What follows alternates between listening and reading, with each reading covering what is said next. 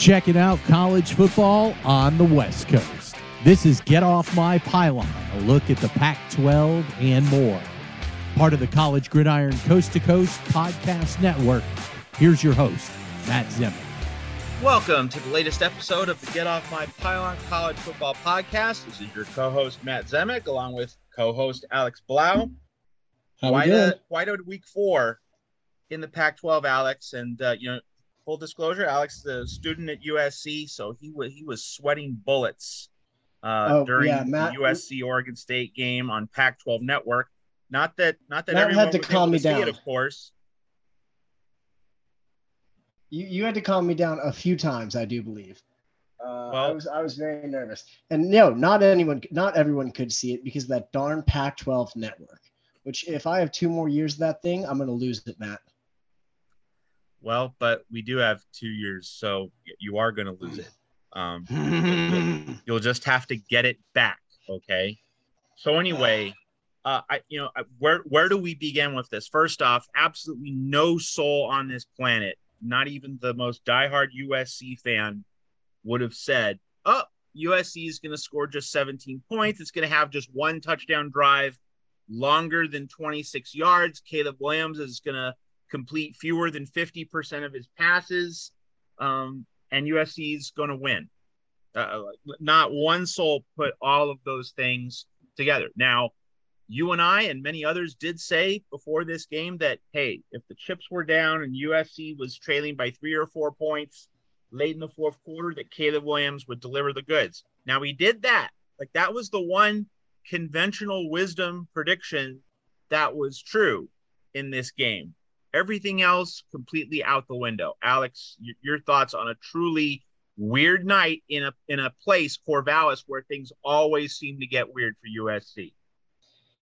It was an extremely weird night. You nailed it. And there were a few things. I was never worried because, as you said, we mentioned, I think Caleb never is worried. The type of... What? Never worried? Well, hold on. Okay. Looking back at it, I shouldn't have been worried because, as we discussed, Caleb is that guy. But also, I knew it was a matter of time before Jordan Addison found his way into the end zone. He's done it every game this year, practically twice, almost every game. So I knew he was going to get there at some points. When I saw that touchdown come late, completely eased. Of course, that was after we spoke, and I think I sweat like 7 pounds. I had no nails left. Despite all of that, there were a few things in the game. I got to say, did you see that little Bush push reference? I think it was a 4th down.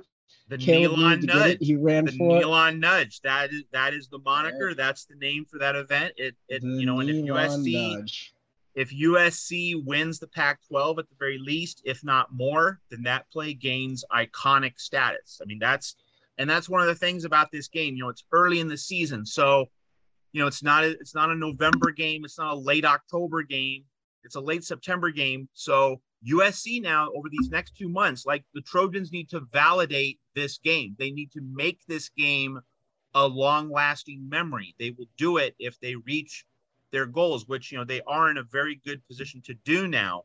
But now you just got to go out and complete the work to make this game matter more in the history books. But the Nealon nudge, that is the moment, that 4th and 6 with Brett Nealon, pushing Caleb Williams across the sticks. He probably doesn't get there without that push. Just great, quick thinking. And it is, what the Bush push was 17 years earlier in South Bend, only this time unambiguously allowed by the rule book. And they didn't call it 17 years ago on October 15th, 2005. I see it as a great sign that, kind of like when you see it's a good sign because this is it's a retelling of USC from 17 years ago, and it's a rebranding, it's a rebirth. I'm happy to see that. You mentioned, making this game count as to where USC wants to see its team go. The one thing that we saw consistently now through all the games is I think I read that Alex Grinch wanted 25 interceptions by the end of the season. Man, they are on pace for it. This defense may be the actual realest deal of the entire team. The DBs get turnovers in the red zone. They get them when they need them. and they constantly bailed this offense out.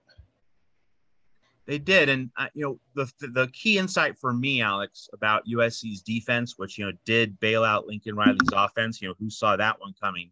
But the key point is, when you're doing this in blowout wins over Stanford and Fresno State, USC leading Fresno State by 18 early in the fourth quarter, eventually winning by 28, and then leading Stanford 41-14 midway through the third quarter. Getting interceptions when you're leading by a bunch of points, that's one thing. To do it under extreme game pressure, when you knew that the margin for error was small, and when you knew that the offense was just not functioning well, that it had that one off night, which often leads to a loss, and it has ambushed USC in Corvallis in the past. Just ask John David Booty. Just ask Mark Sanchez. For the defense to do this in a big game when the margins were small, like that changes the conversation about this USC defense. No question about it. When you do it under these particular circumstances, it's a lot different from doing it when you're up 41-14. The opposing offense has to throw every down. It's very different. And not to interrupt you here, Matt, but you were talking about these extreme conditions the USC team was facing. This is, in my opinion, the first real away game this SC team has seen, because when they went to Stanford and went to the Farm, there was nobody there. School wasn't even in session yet. The students weren't there. It was an empty stadium. Now they went to the Beavs and they saw that, man, this fan base was here. They were loud, and people really don't like us right now. They were rooting against us, and they made their presence felt. And I think that, honestly, that seemed to rattle the USC offense a little bit. It's riled up the defense, let me tell you, and thank God for that. And Alex, this was just half of Reser Stadium. The other half, one side of Reser Stadium was full. The other side was under renovation. There were no seats on one half of the stadium lengthwise. So just imagine if this was a full Reser Stadium with both sides of the stadium stuffed. That would have been a real nightmare. This offense acted as though it had never heard crowd noise before. And Stanford was a walk in the park. So this was the first really daunting road environment of the season. And it brings up the point that, hopefully Lincoln Riley is going to make adjustments in terms of getting plays in quickly, in terms of having, hand signals or other quiet mechanisms to operate smoothly in front of a night crowd. The next really big, nasty road night game, Utah, on October 15th. So we're going to see if the Trojans learn anything from their Oregon State experience against Utah. I want to quickly circle back on one other item before I then ask you another question about this USC Oregon State game, Alex. You mentioned the Jordan Addison touchdown. If I'm talking to our listeners here on the Get Off My Pylon College Football Podcast, part of the College Gridiron Coast to Coast Podcast Network. If you've been following the post-game coverage of USC Oregon State, you might have noticed this. If not, I'm going to mention it right now. Jordan Addison talked after the game about how on that winning touchdown pass with 1:13 left, he didn't want to bring his hands up right away on that pass. And he explained it in these terms, that as a receiver, if you bring your hands up, that is a visual cue to the cornerback or the safety that the ball is about to arrive. So by waiting to bring his hands up, by not doing it right away, and by waiting for the ball out of his break, he prevented the Oregon State safety and cornerback from making an earlier cut on the ball. Now that is deep graduate school stuff in terms of how to play the wide receiver position. That's how much of a pro Jordan Addison is. And it's those little nuances that separate the very best from, the merely moderately good, moderately competent. That was a fascinating detail about that particular play. So, Alex, I love everything about that. Oh, sorry. Go ahead.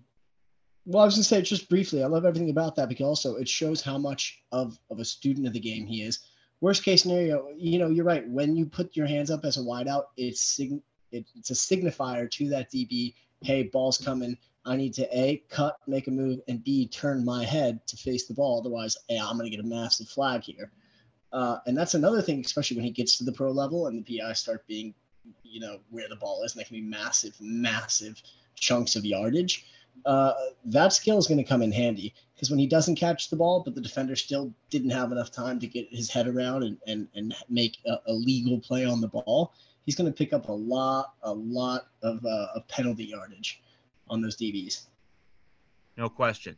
Here's the question I was going to ask you, and it's about Caleb Williams. He did have the whole offseason under Lincoln Riley. He knew going into this season he was the guy from day one. He did not have the benefit of that last year at Oklahoma, being behind Spencer Rattler to start the season. So, a whole off season to learn, to soak up knowledge. And so for that reason, I was surprised by how bad he was for most of this game until the late winning drive. How concerned are you? How concerned should USC fans be about Caleb Williams' evolution, keeping in mind that he became the starting quarterback over a month into the 2021 season. So in essence, he is pretty much concluding his first full season in terms of like 12 games. He's completed his first full season of college football and is still relatively young in terms of actual game repetitions. How concerned should USC fans be about his evolution this year? I'm not concerned at all. Until this last game, I think the evolution we were talking about is from second string to Heisman potential favorite in 12 games. The most recent game, sure, look, worst game of his career.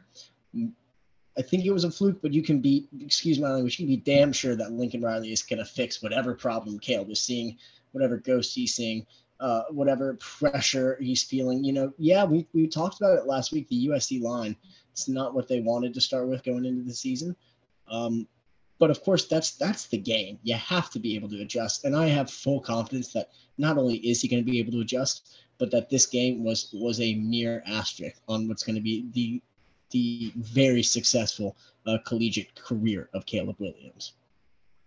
One more item on USC before we talk about Oregon State, because obviously this podcast focuses on Western college football. It's not just a USC in-house podcast. Obviously though USC making a big statement with this road win. With USC, one of the doubts a lot of critics had about Lincoln Riley in 2022, not his whole USC tenure, but just this 2022 season was, wow, he has to remake this roster in 1 year, and you just don't see teams fully remake rosters on this scale and succeed right away. But we're seeing all these transfers really making a difference. Like the best, highest impact players on this team, for the most part, are transfers. Like the real notable exception to this is Tuli Tuipulotu, a returning player from last year. But for the most part, it's transfers. And not just on offense either. Caleb Williams, Jordan Addison, Travis Dye. On defense, this USC defense, which stepped up, we saw Solomon Byrd, the transfer from Wyoming, pressure Chance Nolan on the interception by Sierra Wright, which enabled USC to score the first go-ahead touchdown in the fourth quarter to take the 10-7 lead. Earl Barquette helped Byrd. He's the transfer from TCU. He also was in on that pressure of Chance Nolan. And then you have Mekhi Blackman locking it down in the USC secondary. I mean, Eric Gentry, probably the best defensive player on the Trojans to this point through the month of September, all transfers, and so the idea that, you can't remake a roster in 1 year through the portal, USC is living proof that, well, actually you can. Yeah. And I think it's the great Colin Cowherd who said, you can only fix one side of the ball a year in the transfer portal. And I think Lincoln is taking that as a challenge, frankly. And the way this last game, this OSU game ended, it may be the defensive side of the ball that has less issues. Now, let's be realistic. Let's not overreact. The glaring issue of this SC team is the run defense. It can't stop the run. It hasn't been able to stop the run really all season yet. But if this DB, the secondary unit made up of these transfers, man, they're coming to prove that, hey, we've revamped both sides of the ball, and it's about time that people started paying attention, not just to the offense. Right. It's a shame, sorry. No, go ahead. I was just going to say, that before we move to Oregon State, I think it's a shame, especially given, I know we don't talk about them much, but given how Michigan and Clemson, we saw Oklahoma fall, but Michigan and Clemson at 4-5 ahead of now number 6 USC. I thought this was a week that a dominant SC team really could have made a strong impact and frankly surpassed Michigan, who has a cake of a schedule and still struggled against Maryland, and Clemson, who had that high scoring nail biter against Wake Forest.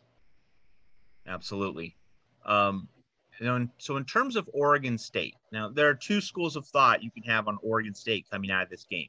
One is our quarterback, Chance Nolan, threw 4 interceptions, and yet we were still right there at the very end against big, bad Lincoln Riley head coached USC. That's one line of thought. The other line of thought is we shut down Caleb Williams. We shut down that Cadillac offense, and we still couldn't win at home at night. In our crib, when we had a lot of things going our way, when the USC offensive line was injured, one of the things that went under the radar in this game was that Justin Dedich, he played, but he was not 100%. He had a brace, and so you add that to the fact that Cortland Ford did not, in fact, play. We thought he would, but he did not. Bobby Haskins not 100%. Like, the O-line injuries for USC are stacking up. That's a big reason why this offense isn't functioning. It's not the only reason, of course, but like Oregon State got USC at a vulnerable time and still couldn't seal the deal. You can say Oregon State played amazing in the secondary, which it certainly did. Had a great defensive game plan under coordinator Trent Bray. Certainly did. You can't dispute that at all. But you didn't win. So is it like we played these guys tough, or whoa, we let a really huge opportunity slip away? Which way do you lean on that question? It's both, Matt. It's a simple matter of, look, yeah, this defense, shout out the Beavers, because they did something that USC fans and frankly anyone who'd watched this Trojan team through the first 3 weeks thought was almost impossible in stopping this just team of Ferraris on offense. Mario Williams, Jordan Addison, Travis Dye, Caleb. But at the same time, you're right. The offense and Chance Nolan specifically couldn't capitalize. And yes, he was playing that extremely good group of DBs that SC has that we've been talking about. But 4 picks in a game, look, you had a solid run game established with Griffin and Fenwick. They both were splitting carries. Fenwick, more of a just get the yardage late, get the touchdown kind of guy, and Griffin was kind of doing a lot of the legwork. But they were moving, they just couldn't capitalize. So I think it's a mix of, hey, good job, defense, offense, you let us down.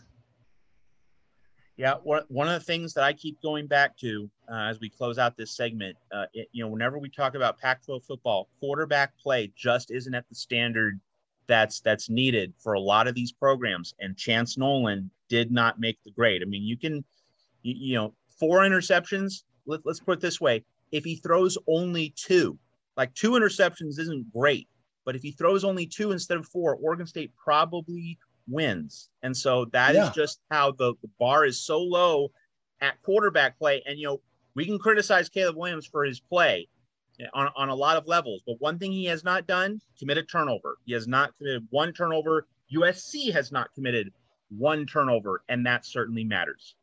So coming up on the other side of this ad break, we're going to discuss Oregon and Washington State. Really a similar game to USC, Oregon State, not in terms of the number of points scored, but in terms of a favored team on the road, being in trouble late, escaping, and the home team letting a winnable big game slip away. That's on the other side of this ad break.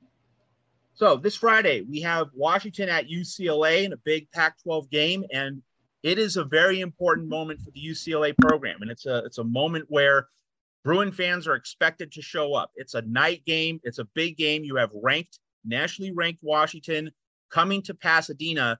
This is a hot ticket. And so when buying college football tickets online, you want a trustworthy outlet. TicketSmarter is the place to be. TicketSmarter is partnered with more than 100 universities as their official ticket resale marketplace. They've partnered with ESPN Events as an official partner. So for the best selection of NCAA football tickets for games such as Washington UCLA on Friday, like that is a main event game in the Pac-12 this upcoming weekend, TicketSmarter makes sure that fans from all over the country, all over the West, can experience the power and excitement of college football live in stadiums such as the Rose Bowl. So purchase your tickets for Washington, UCLA, or any other game in any other part of the country where you live. Purchase tickets quickly, securely, and at the best prices on the secondary market with the Ticket Smarter mobile app or at ticketsmarter.com. And here's a special offer for everyone on College Gridiron Coast to Coast. Take 5% off your purchase of $100 or more with our promo code GRIDIRON22. That's GRIDIRON22. Get 5% off an order of $100 or more. And that code isn't just one time. It's for as many games as you want this season. So check out the selections and pricing now with Ticket Smarter. And remember our code, Alex? Gridiron22. Think smarter. Gridiron22. Think smarter at Ticket Smarter. All right, you know, Alex. Matt, you're right. That's a big game. If there are any UCLA fans, they better show out. Absolutely. Like, you know, the week one, a Bowling Green, 100-degree heat. Like, why would you go to that game? But this is now Washington. It's on the final night of September. Pleasant conditions in Pasadena. Like, UCLA definitely needs to have 70,000 in the yard. I know that the Rose Bowl seats over 90,000. You have to have at least 70,000 in the park if you're really serious about football. So and who knows how long they go undefeated. So appreciate it while you got it. So that was part of our ad read for Ticket Smarter. So check those guys out.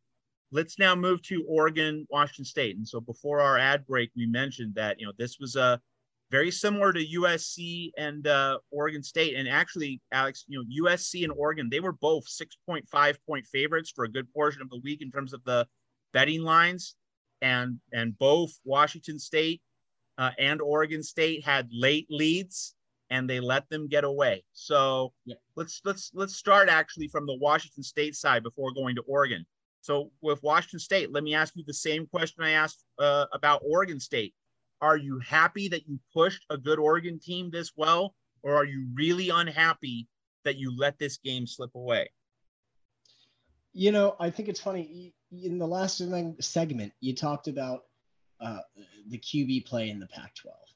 And I think this year, because of a lot of new fresh faces that had been brought in through the transfer portal, I thought this would kind of be a renaissance of of Pac-12 quarterbacks, starting and leading with USC and Caleb. This was a matchup I was excited for. Cam Ward, you and I both, I think, were pretty high on him going into the season. Bo Nix, I know you and I were both on the same page as it came to Bo Nix. If you're this Washington State team, I think you got to be happy you rode this Oregon team out, because yes, you had a shot to win it. And yes, it would have been nice if Cam Ward didn't turn the ball over twice. But man, you were in it the whole time. You really gave this Oregon team a run for its money. And frankly, 40 points, it was a pretty good offensive performance from this Washington State team.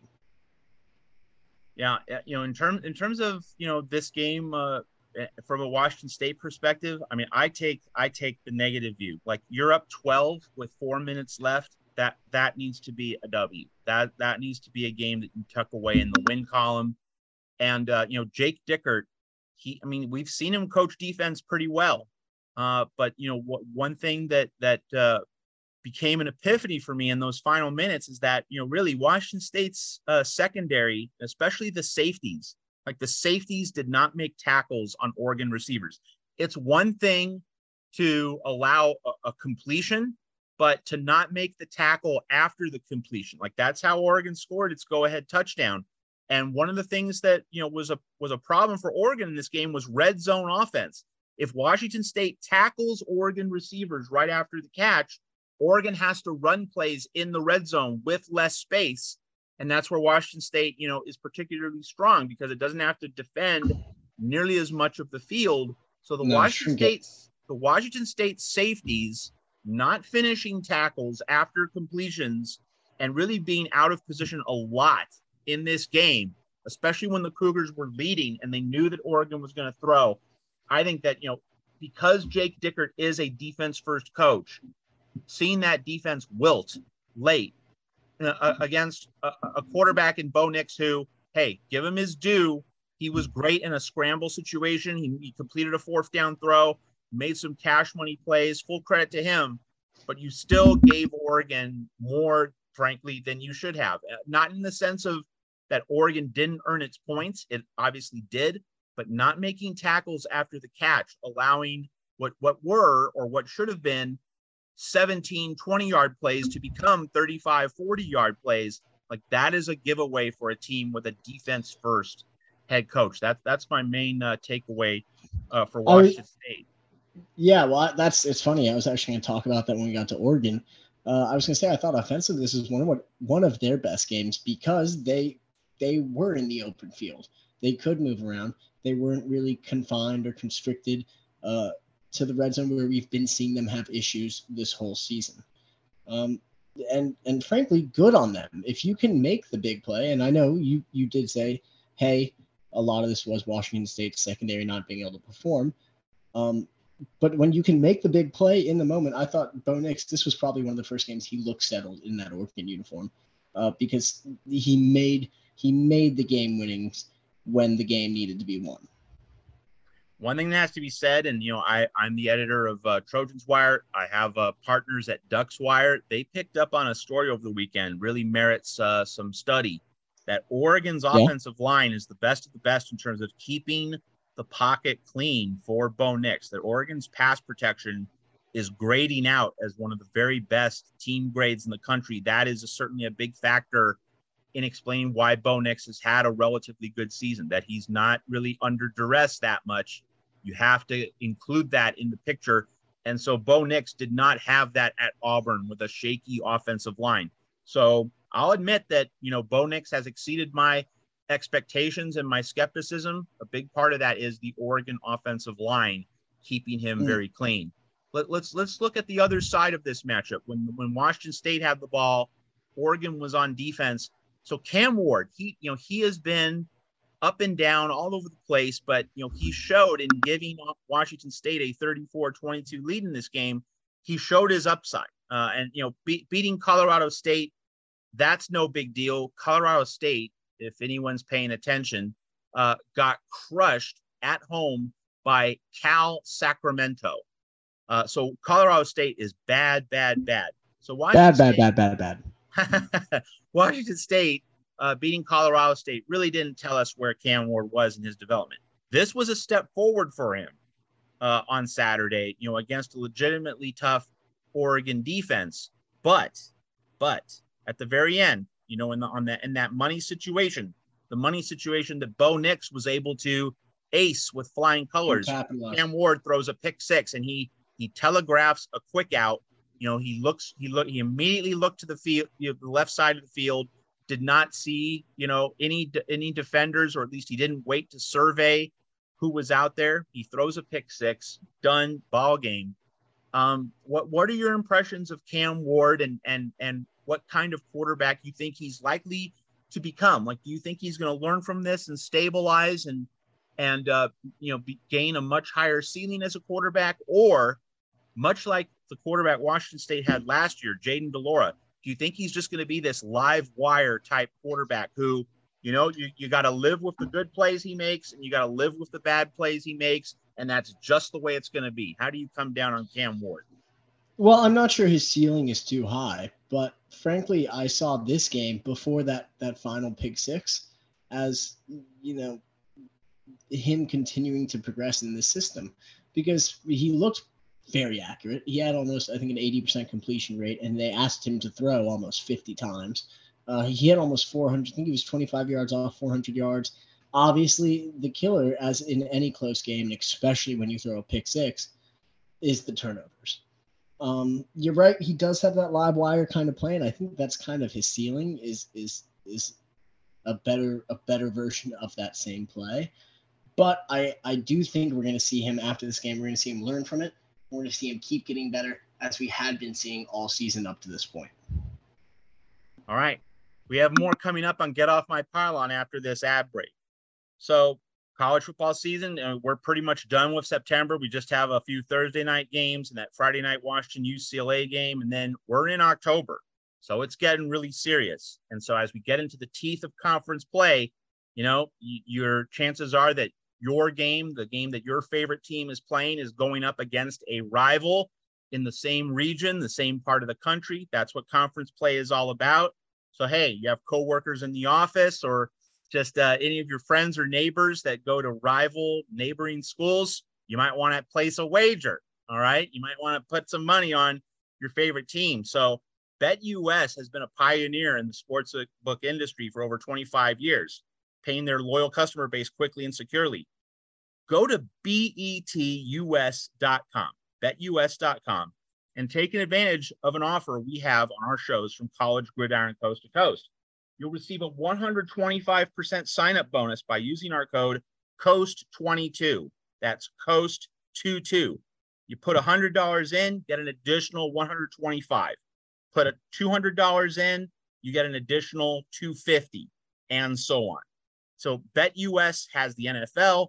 MLB postseason is pretty much 1 week away. NBA and NHL seasons are just about to start, and any other sport you can wager on. For college football season, stay with BetUS throughout the season for college football betting action. You get a $125 match bonus for initial signups with the code COAST22. BETUS. You bet, you win, you get paid. All right, Alex. So as we continue with our survey of Western college football here on Get Off My Pylon, I'm just going to start with a few comments about the Arizona-Cal game. First off, for our listeners here on Get Off My Pylon, the College Gridiron Coast to Coast podcast network, which you can listen to at Red Circle, Spotify, Apple, Google, wherever you listen to your podcasts. Check out our full network of podcasts. For listeners around the country, if you follow Pac-12 football for any appreciable length of time, you know that Arizona-Cal games just get crazy for whatever reason. This is like one of the mad scientist games in the Pac-12 whenever it happens. You might remember that Arizona scored on a Hail Mary, a walk-off Hail Mary to beat Cal several years ago. Wildcats scored over, I think it was over 30 points in the fourth quarter. Just really crazy, zany things happen in Arizona-Cal games. And so while people out here in the West expect Arizona-Cal games to get really weird and wacky, no one had Cal scoring 49 against Arizona. No one. It's like the other side of the coin with no one expected USC to score 17 against Oregon State and win. But Cal did hang 49 against Arizona. Jordan Ott, running back, 274 yards. Where did this come from? And I mean, yeah. Ott looks like a very, very special player. But the deeper story here is where did this come from in terms of Arizona's defensive line getting gashed to this extent? I mean, Arizona didn't get gashed by North Dakota State. It didn't get gashed by San Diego State. No, Cal did it. And Cal's offense did not look especially good against Notre Dame. I know Notre Dame has a good defense, but Notre Dame doesn't have a great defense. Jaden Ott didn't look good against Notre Dame either. Yeah. So, like this really did not come from anywhere. Keep in mind that Cal, Alex, didn't even score 30 points against either UC Davis or UNLV in its cupcake games early in the season before the trip to South Bend and before this game against Arizona. So like this really did come out of nowhere. So, I mean, Cal is certainly exceeding my expectations by a lot. I thought Cal would be if not the worst team in the Pac-12. I think Colorado was, the preseason pick to be the worst, and that has certainly lived up to expectations. Now, Matt, I do got to say real quick, the UC Davis Cal game. I do remember Jaden Ott. I think he went over 100 yards. I remember Plumbing having at least 3 TDs. I feel like that game may have been I saw a little bit of spark from the Cal offense in that game.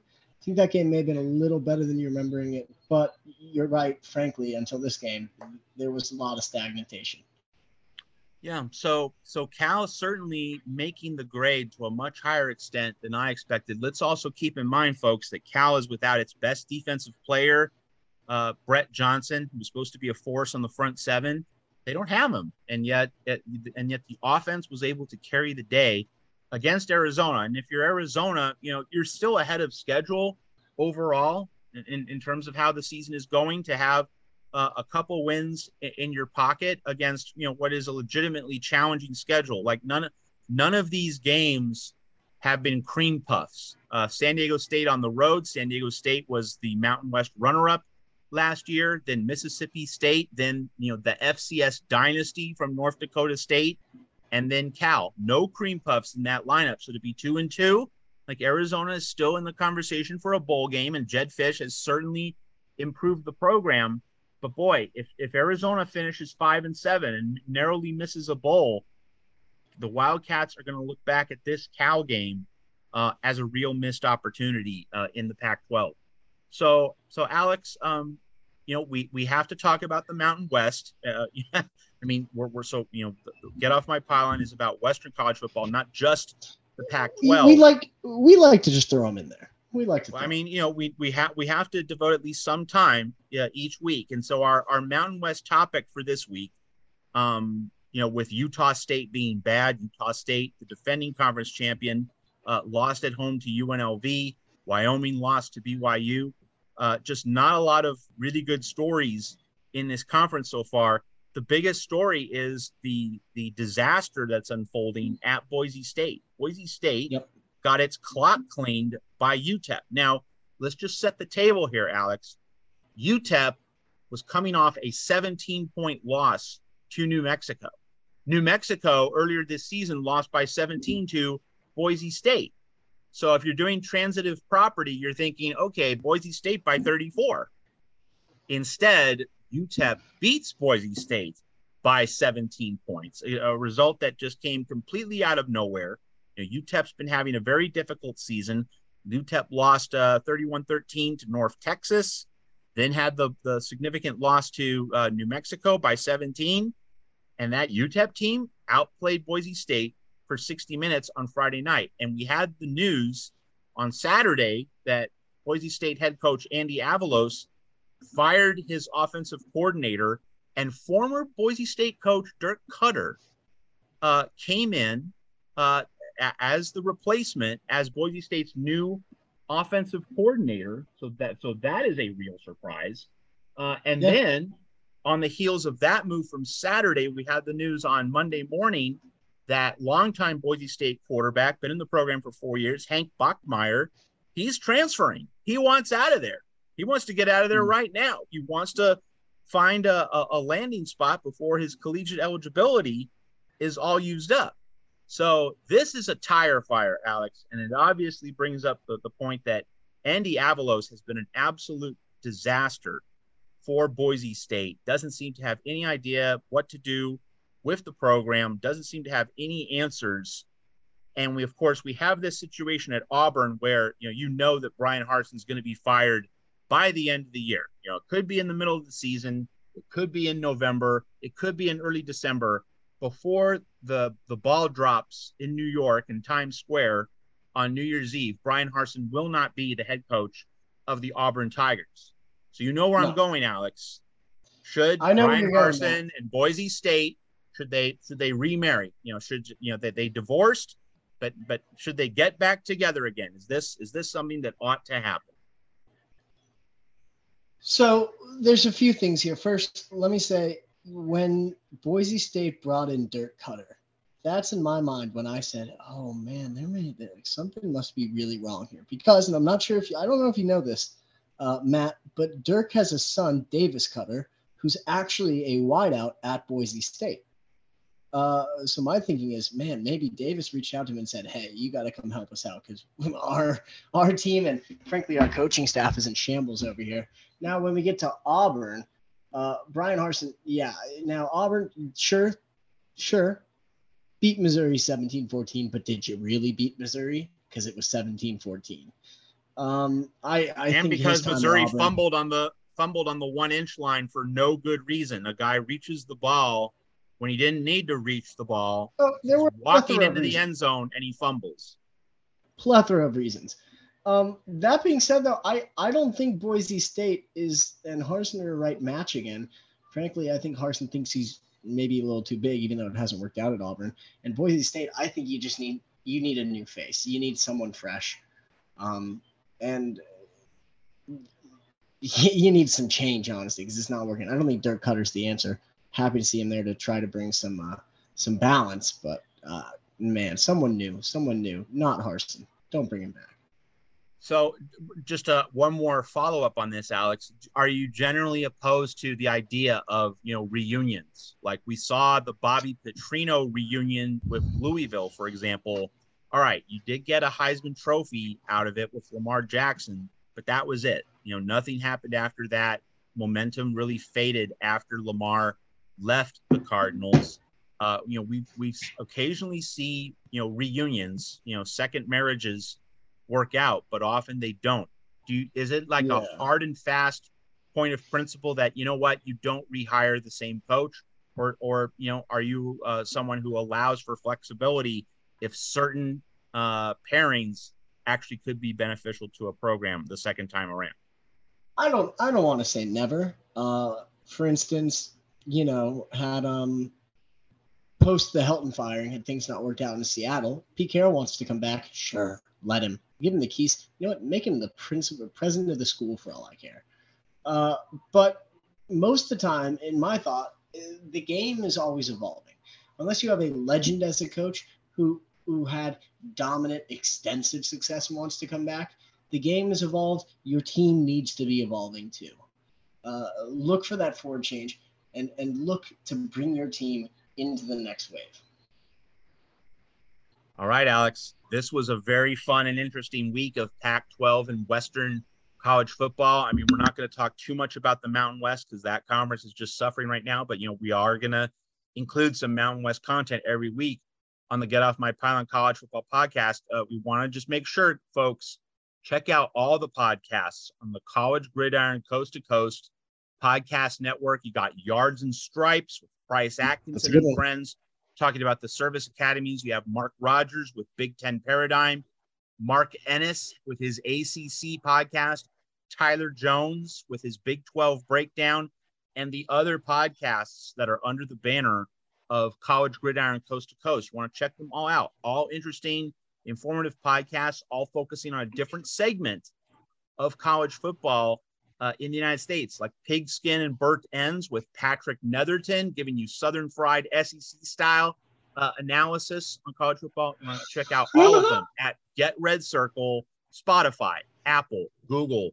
There are feeds and links at all those places where you listen to your podcast. So for Alex Matt, go ahead. Matt, I love Getting Off My Pylon, if I may, but that may be my favorite new name of the podcast. Can I get that SEC name one more time? Pigskin and Burnt Ends. So that if you want to follow what our enemies in the SEC are doing, because there's no love for the SEC out here in the Pac-12. Oh, no. Patrick Netherton is our friend, but obviously Love SEC him. teams, they're not our friends. If you want to follow SEC football, Patrick Netherton, Pigskin and Burnt Ends, that's the place to be. Anyway, that's all part of the College Gridiron Coast to Coast Podcast Network. Follow those shows all throughout the year. Be on the lookout. Follow the hosts of these various programs. You can follow Mark Ennis on Twitter, Tyler Jones on Twitter, Bryce Atkinson on Twitter. Pretty easy to find where those guys are and check out what they're saying. We also have Jason Powers with the Florida Football Insiders podcast, Gators, Seminoles, and the disaster with the Miami Hurricanes. You definitely want to listen to Jason and what he's putting out each week. So that's all on the College Gridiron Coast to Coast Podcast Network at the various places where you listen to your podcast. So for Alex Blau, this is Matt Zemek signing off for this week. We'll see you next week on the Get Off My Pylon College Football Podcast.